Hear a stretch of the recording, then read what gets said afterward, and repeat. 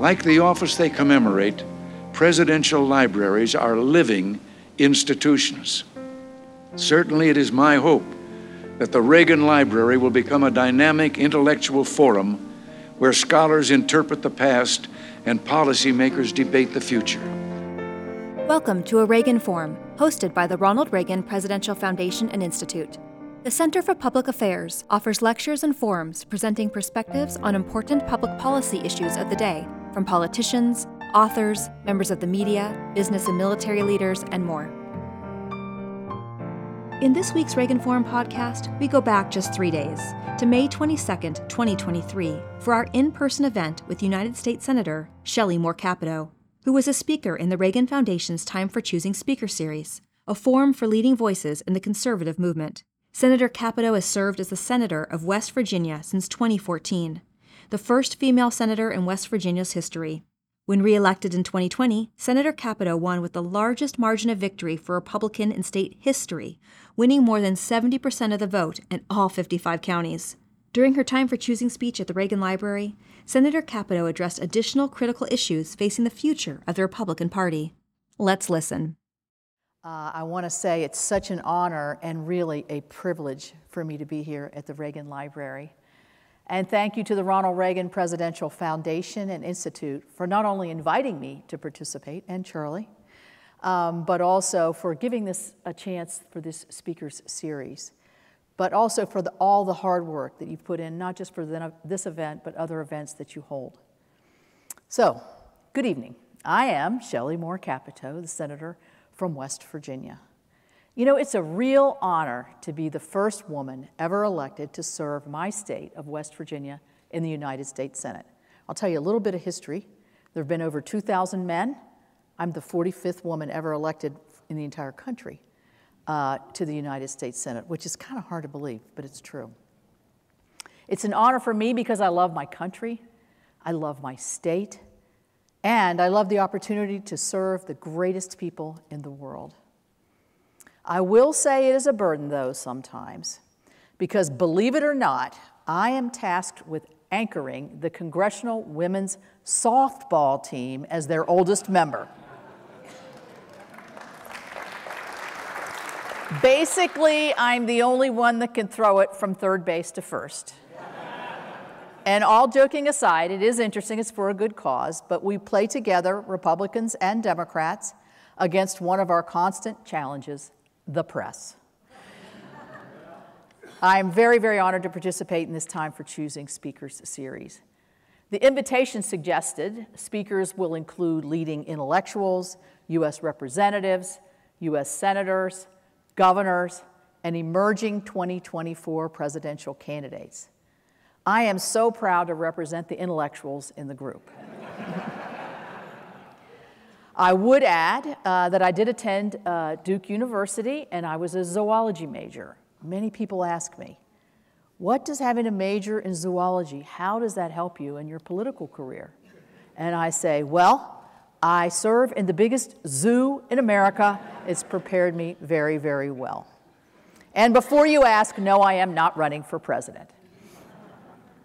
These days, I know it's rare to hear a U.S. senator say that, and actually one of my fellow senators announced his candidacy just today, Senator Tim Scott, one of your former speakers. So, speaking of rumored senators running for president, I also happen to serve with Senator Joe Manchin from West Virginia. Now, Joe and I have worked well together for years, and he's been a good friend and colleague. I've likened our relationship to a brother and a sister, because sometimes I want him by my side, and sometimes I want to wring his neck.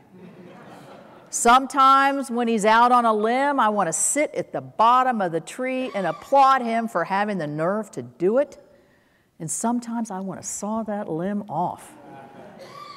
So on a more serious note from this podium, you have heard from some spectacular luminaries that represent the depth and breadth of the conservative movement and what we consider our bench as Republicans. As President Reagan said in 1967, there is room in our tent for many views. Indeed, the divergence of views is one that is our strengths. People like Speaker Paul Ryan, Senators Tom Cotton, Tim Scott, and Joni Ernst. All 4 of those I've had the opportunity to serve with. They make me proud to be an American and proud to be a Republican. It's also great to be here at the Reagan Library here in beautiful Simi Valley, California. I'd note that things have changed in this state under the leadership of Gavin Newsom. If you're flying in from red states, like I did, they make you go through customs. They patted me down for plastic water bottles and pocket constitutions. I guess they didn't want anybody getting any ideas. So one of the many reasons I'm grateful to be a part of this series is that my ties to President Reagan go back to my childhood. My father, Arch Moore, served as governor from West Virginia the same time as Ronald Reagan served as governor of California. Not to make things awkward, but my father was actually a Gerald Ford supporter in 1976. So when I was looking around, you know how my parents died and my father died in 2015, the day after I was sworn in as a senator, and I was looking around just as I was getting ready to pack up to come here, and I ran into this. This is my dad's badge from the 1976 convention. It has his picture. It has him listed President Ford Convention Staff. It has his name. But if you look closely, it has his Social Security number on the front. What in the heck? Anyway, but one of the many things that endeared my family to President Reagan, even after that, was he invited my dad to serve on his campaign committee in 1979. There were no grudges, no animosity, and they worked together quite successfully for the good of the cause. And boy, did they do a lot of good. They worked together so well that if you look at the September 7th, 1983 entry in the Reagan diaries, you'll see the president met with my dad to encourage him to get into the West Virginia Senate race. He said he wanted my dad to move back to Washington to renew the warm friendship that they had when my dad worked with him on the campaign and lived in Washington as a member of the House. You know, I remember that. Every time I look at that box of jelly beans with the White House seal that he brought back, I kept everything, brought back from that visit. I still keep it in my office today, where I hold that very same Senate seat that President Reagan encouraged my father to run for. But the highlight for me was when my mother met Nancy. She was a vision, beautiful, regal, graceful. And I think she was just likely being kind when she turned to my mother and said, "How are your children so normal?" This is a true story, by the way. My mother responded without skipping a beat and said, "Well, it's a lot easier when they aren't raised in Hollywood." My mother was proud of our roots, and so am I. My mother was originally from Georgia.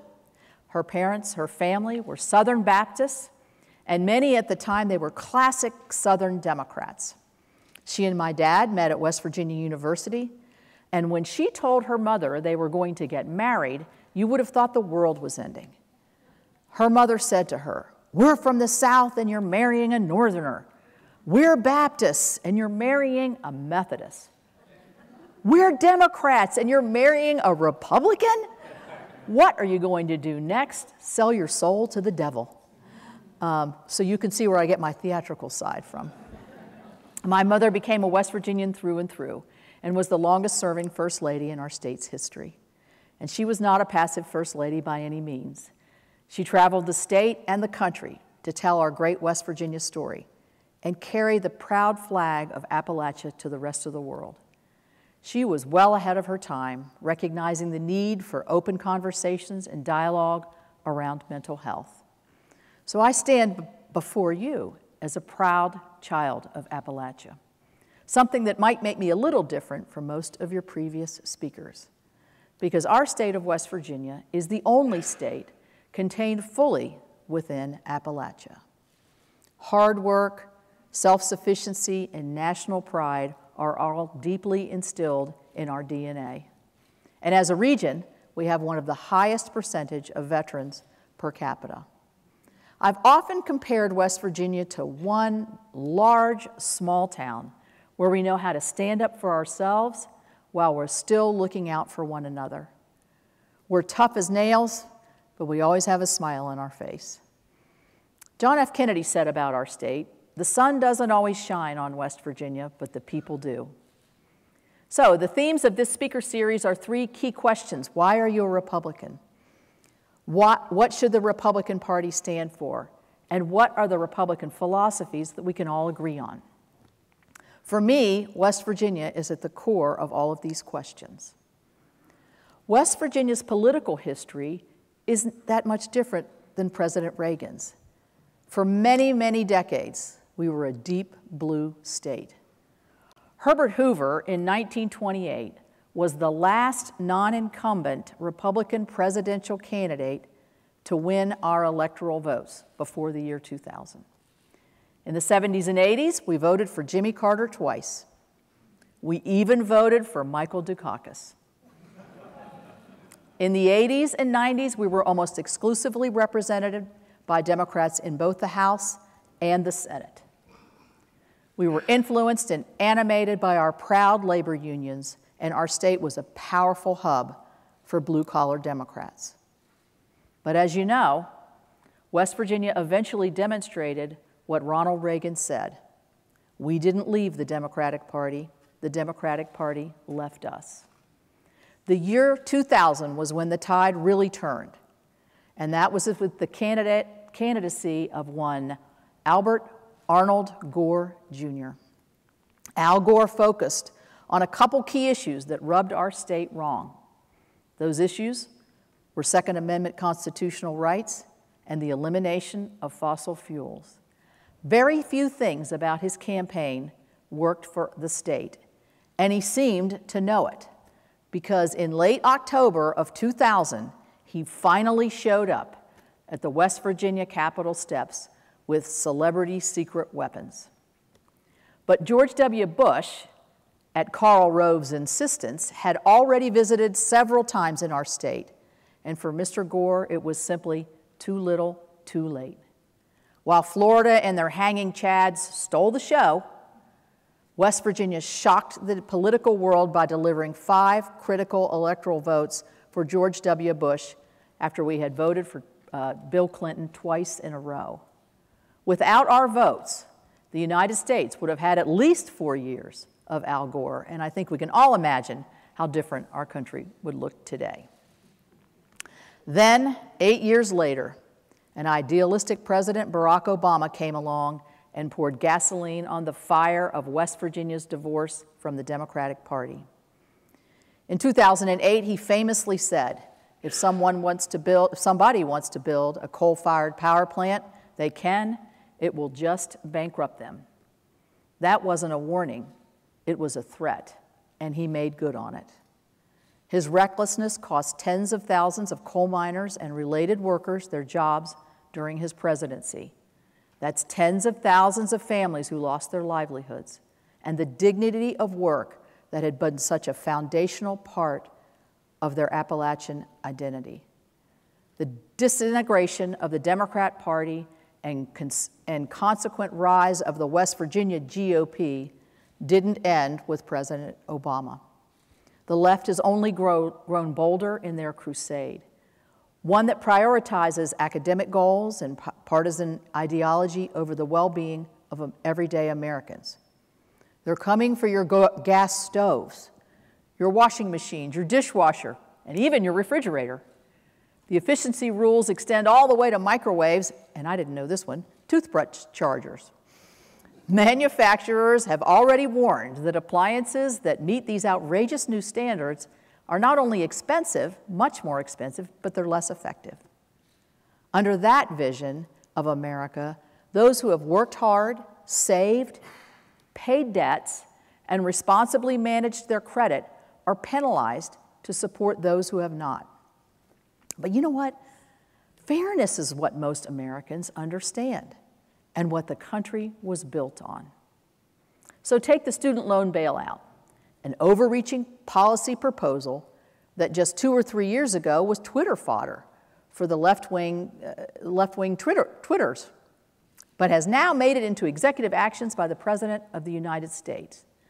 The cost of that debt transfer is passed on to other taxpayers, many of whom make significantly less money than the graduate degree holder whose debt they're being asked to pay off.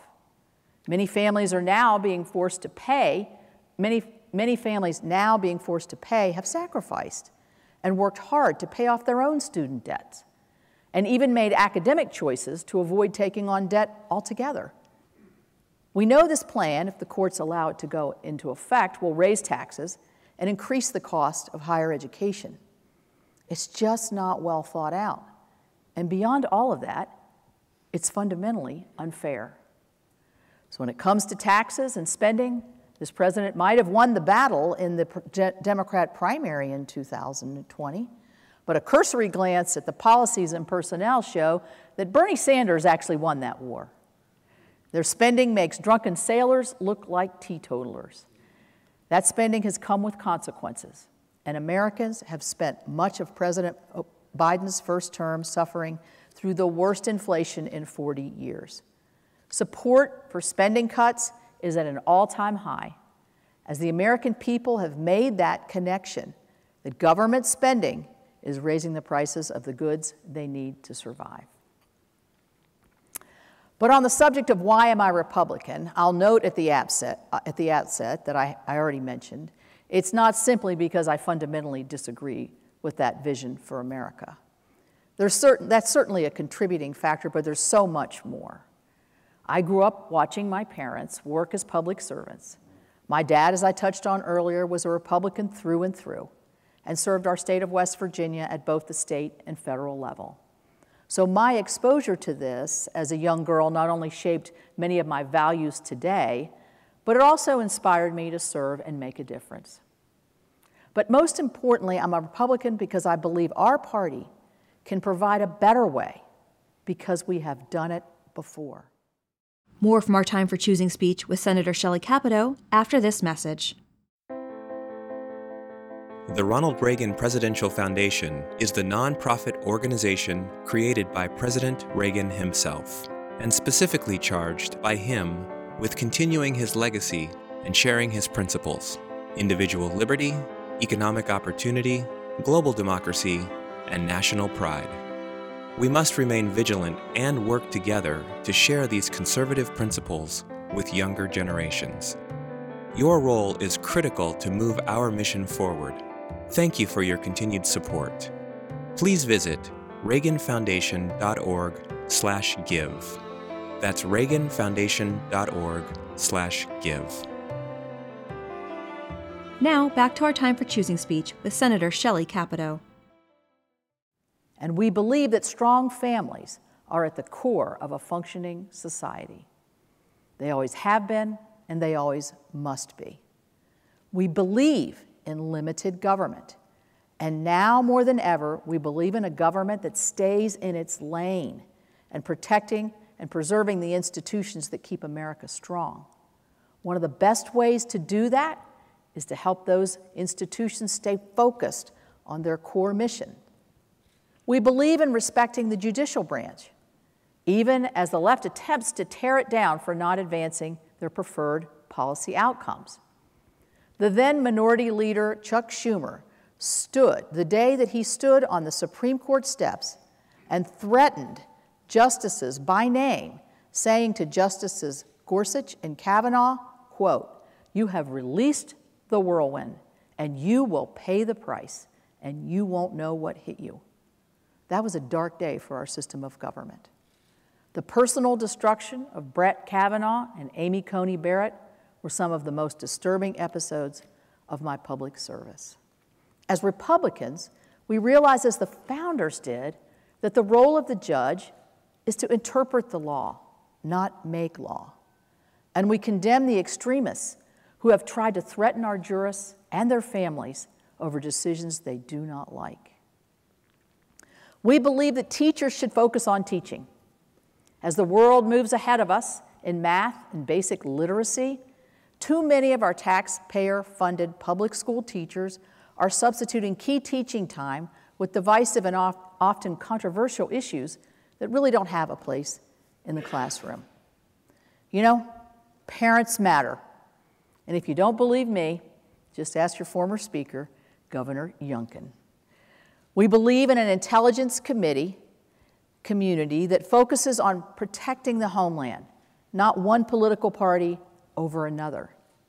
We believe in law enforcement and giving them the resources they need to keep our cities and neighborhoods safe.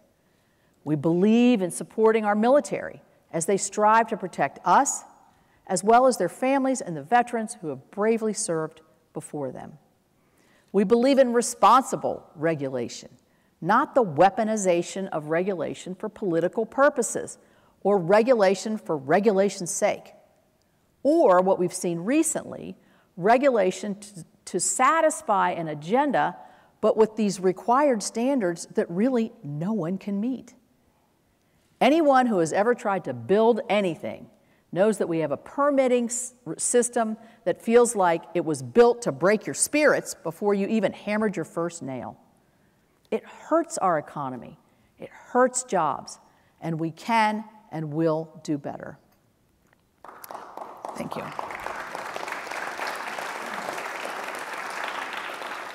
We believe in an American system of free enterprise where businesses rise and succeed on merit and the quality of their products, not because of their politics or their ESG scores.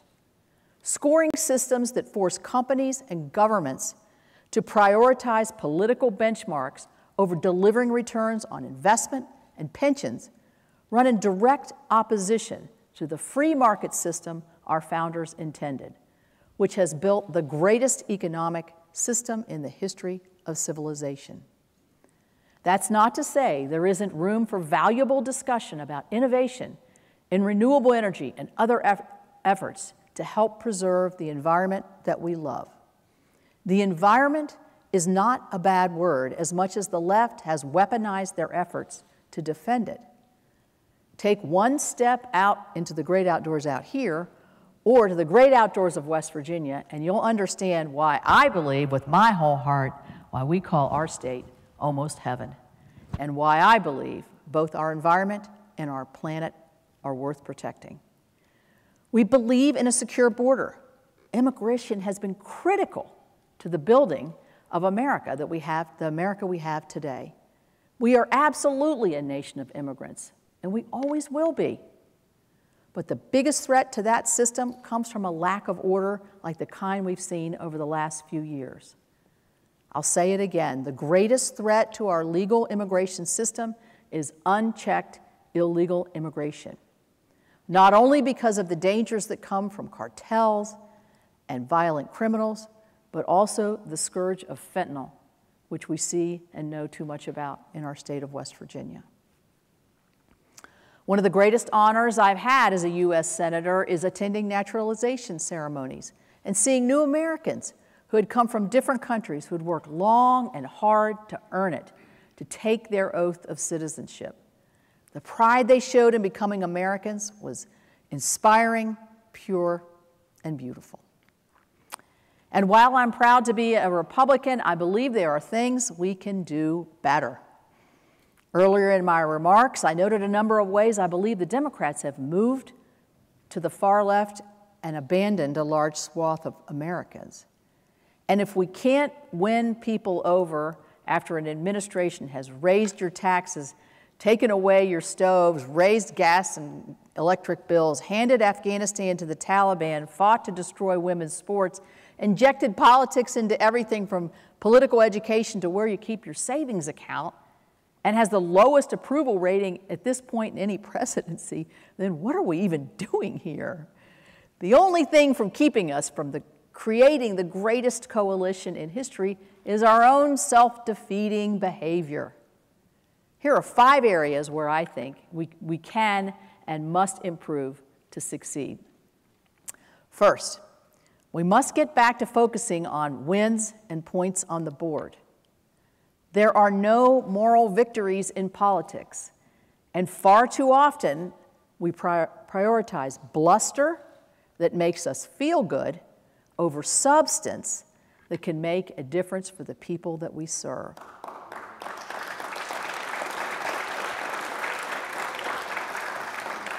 Speaker Boehner repeatedly said, Elton, you'll remember this, good policy makes good politics.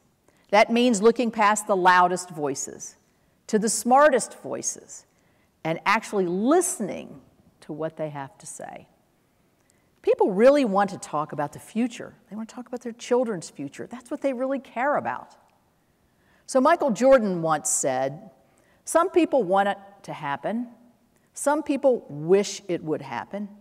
Others make it happen." Well, the political version of that is, some people tweet about it. Some people go on TV to talk about it. Others roll up their sleeves and do the work to make it happen. Grievance may sell well on social media and cable TV, but it's not accomplishing anything for the people who need it. The great West Virginia native Lou Holtz once said, "Never tell your problems to anyone. 80% don't care, and the other 20% are glad that you have them." As Leader McConnell is fond of saying, winners make policy, losers go home. Second, purity tests are the fastest way to ensure we divide ourselves and seize defeat from the jaws of victory.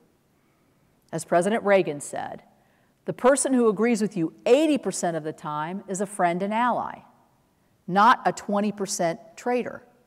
In every fight, we should push for the most conservative victory possible. But we should not leave the field if we don't get 100% of what we want. We need to make the case that our policies and our ideas with facts and compassion, recognizing that just as our party is a big tent, our country is an even bigger tent.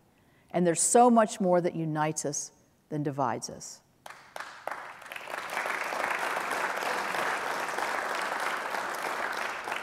In our diverse Senate caucus, we don't agree on everything, no shock there, but the greatest victories Congress has seen in recent years came when we found the best, most conservative solution possible and taken the win. Making perfect the enemy of the good is a very efficient way to preserve a bad status quo. So let the other side have their litmus tests. I'd rather have the wins. Third, so often our biggest challenges come from our inability to effectively convey our values and our beliefs.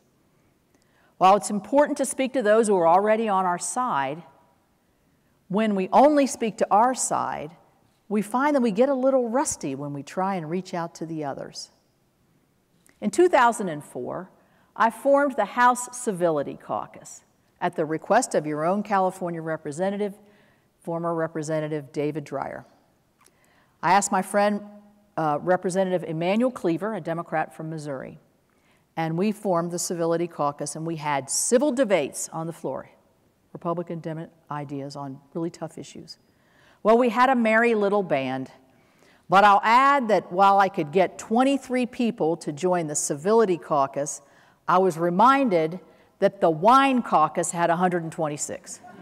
I knew I was in trouble. But to me, civility is critical to our communication. Moving past the slash and burn of our current politics will be essential to expanding our party. To quote the great Lou Holtz again, if you burn your neighbor's house down, it doesn't make your house look any better. My fourth point is expanding our reach is the need for authenticity. The American people appreciate authenticity, and we should give them the benefit of the doubt that they will reward us for honesty and vulnerability. We live in difficult times for everyone. President Reagan wasn't just the great communicator because he had punchy one-liners and clever zingers. He was authentic and real, and he was open with the American people. Nowhere was this more evident than when he opened up to the world about his Alzheimer's diagnosis in his final letter to the American people. As a child, a child of two parents who battled Alzheimer's, his letter about it touched me deeply for its humility, his authenticity, and his vulnerability. He wrote in part, and I quote, "So now we feel it is important to share it with you. In opening our hearts, we hope this might promote greater awareness of this condition. Perhaps it will encourage a clearer understanding of the individuals and families affected by it." He went on to say, unfortunately, as Alzheimer's disease progresses, the family often bears a heavy burden. I only wish there was some way I could spare Nancy from this painful experience. When the time comes, I am confident that with your help, she will face it with faith and courage. And then he closed, I now begin the journey that will lead me into the sunset of my life. I know that for America, there will always be a bright dawn ahead. So what his words mean to me are a compassionate understanding of how each and every American has certain sorrows and joys and challenges. And a compassionate understanding will make us, as a party, be the party of a united nation, not the fractured nation that we have become. My fifth and final suggestion for our Republican Party is that we need to start listening more to America's younger generation. While the left is thought to lure them in by dangling incentives like student debt bailouts and electric vehicle tax credits, we've seen Gen Z and millennial voters sour due to inflation, increased costs, and really unrealistic aspirations. In addition to winning more of them over with a better performing economy, we will win more of them over with better candidates focused on helping people and by engaging in the conversations that we as a party have often avoided, like the need to protect our environment, like the need to improve childcare, or raise awareness about and treat mental health challenges. These are systemic issues, among others, that the young people really care about. As we protect and restore credit in our American institutions, I believe we'll see a great restoration of pride in America and in our American values. And the institution I believe is most important to this great restoration is the American family. President Reagan once said, all change in America begins at the dinner table. In his farewell address, he spoke of the need for an informed patriotism to ensure we are teaching our children what America is and what she represents in the long history of the world. He spoke of the importance of starting with the basics, more attention to American history, and a greater emphasis on civic ritual. And again, as President Reagan said, this can and should begin at the dinner table. Restoring the institution of the family has become a critical national component, which is ensuring our policies reflect that parents should have the final say over the well-being of their children, and that families are empowered as much as possible to manage stable homes in safe communities.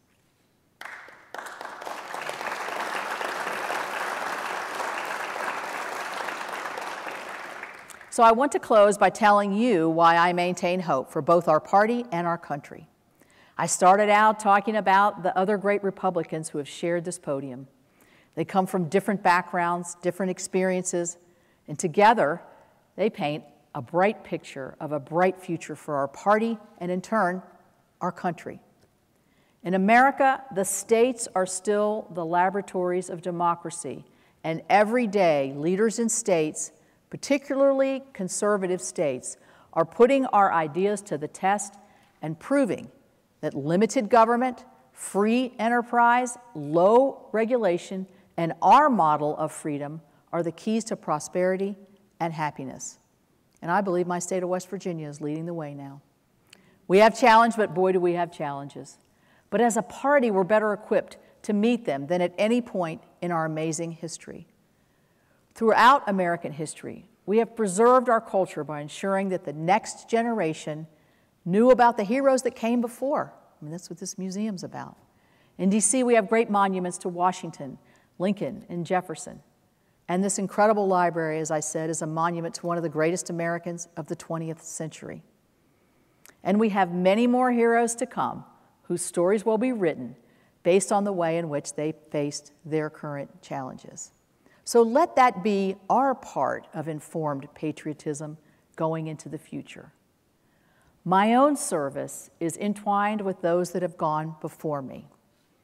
As a 9-year-old, my dad took me to the United States Capitol, and I stood on a windowsill where I watched our nation grieve for President Kennedy. And now, 60 years later, when I walk those halls, I can feel by the grooves in the marble steps the spirits of the men and women who have risen to the challenges of their generation. The honor bestowed on me is never lost. I'm humbled, proud, and grateful to walk in their shadows. President Reagan closed his timeless Time for Choosing speech with the incredible invitation. You and I have a rendezvous with destiny. We'll preserve for our children this, the last best hope of man on earth. We stand on a similar precipice today, and we have the tools to climb on as the great city on a hill that's inspired millions to embark through darkness and danger for the mere chance to stand on our shores. The roadmap is simple, you might think. Choose substance. Demand the best of those who represent you, and fight like hell for the things you believe in, and we will come out on top. Thank you very much. To find a listing of all speakers in our Time for Choosing series, including the full video of all previous Time for Choosing speeches, please visit thetimeforchoosing.com. Thank you for listening. For more information on the Ronald Reagan Presidential Foundation and Institute, including information on how to become a member, information on upcoming exhibits at the Reagan Library, and more information on the legacy of President Reagan, please visit reaganfoundation.org. And don't forget to like and follow the Reagan Foundation on all social media platforms.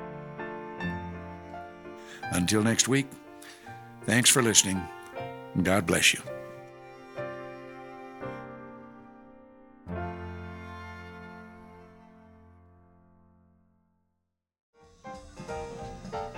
Don't forget to subscribe to a Reagan Forum podcast in your iTunes or Google Play stores, and on other podcast platforms as they become available. New episodes of A Reagan Forum come out every Thursday. Like what you hear? Check out our Words to Live By podcast, featuring radio addresses and speeches Ronald Reagan delivered from the 1960s through the 1980s. New episodes drop every Tuesday. And don't forget to follow @RonaldReagan on Facebook, @RonaldReagan on Twitter, and Reagan Foundation on YouTube. Also, search for us on SoundCloud and Stitcher.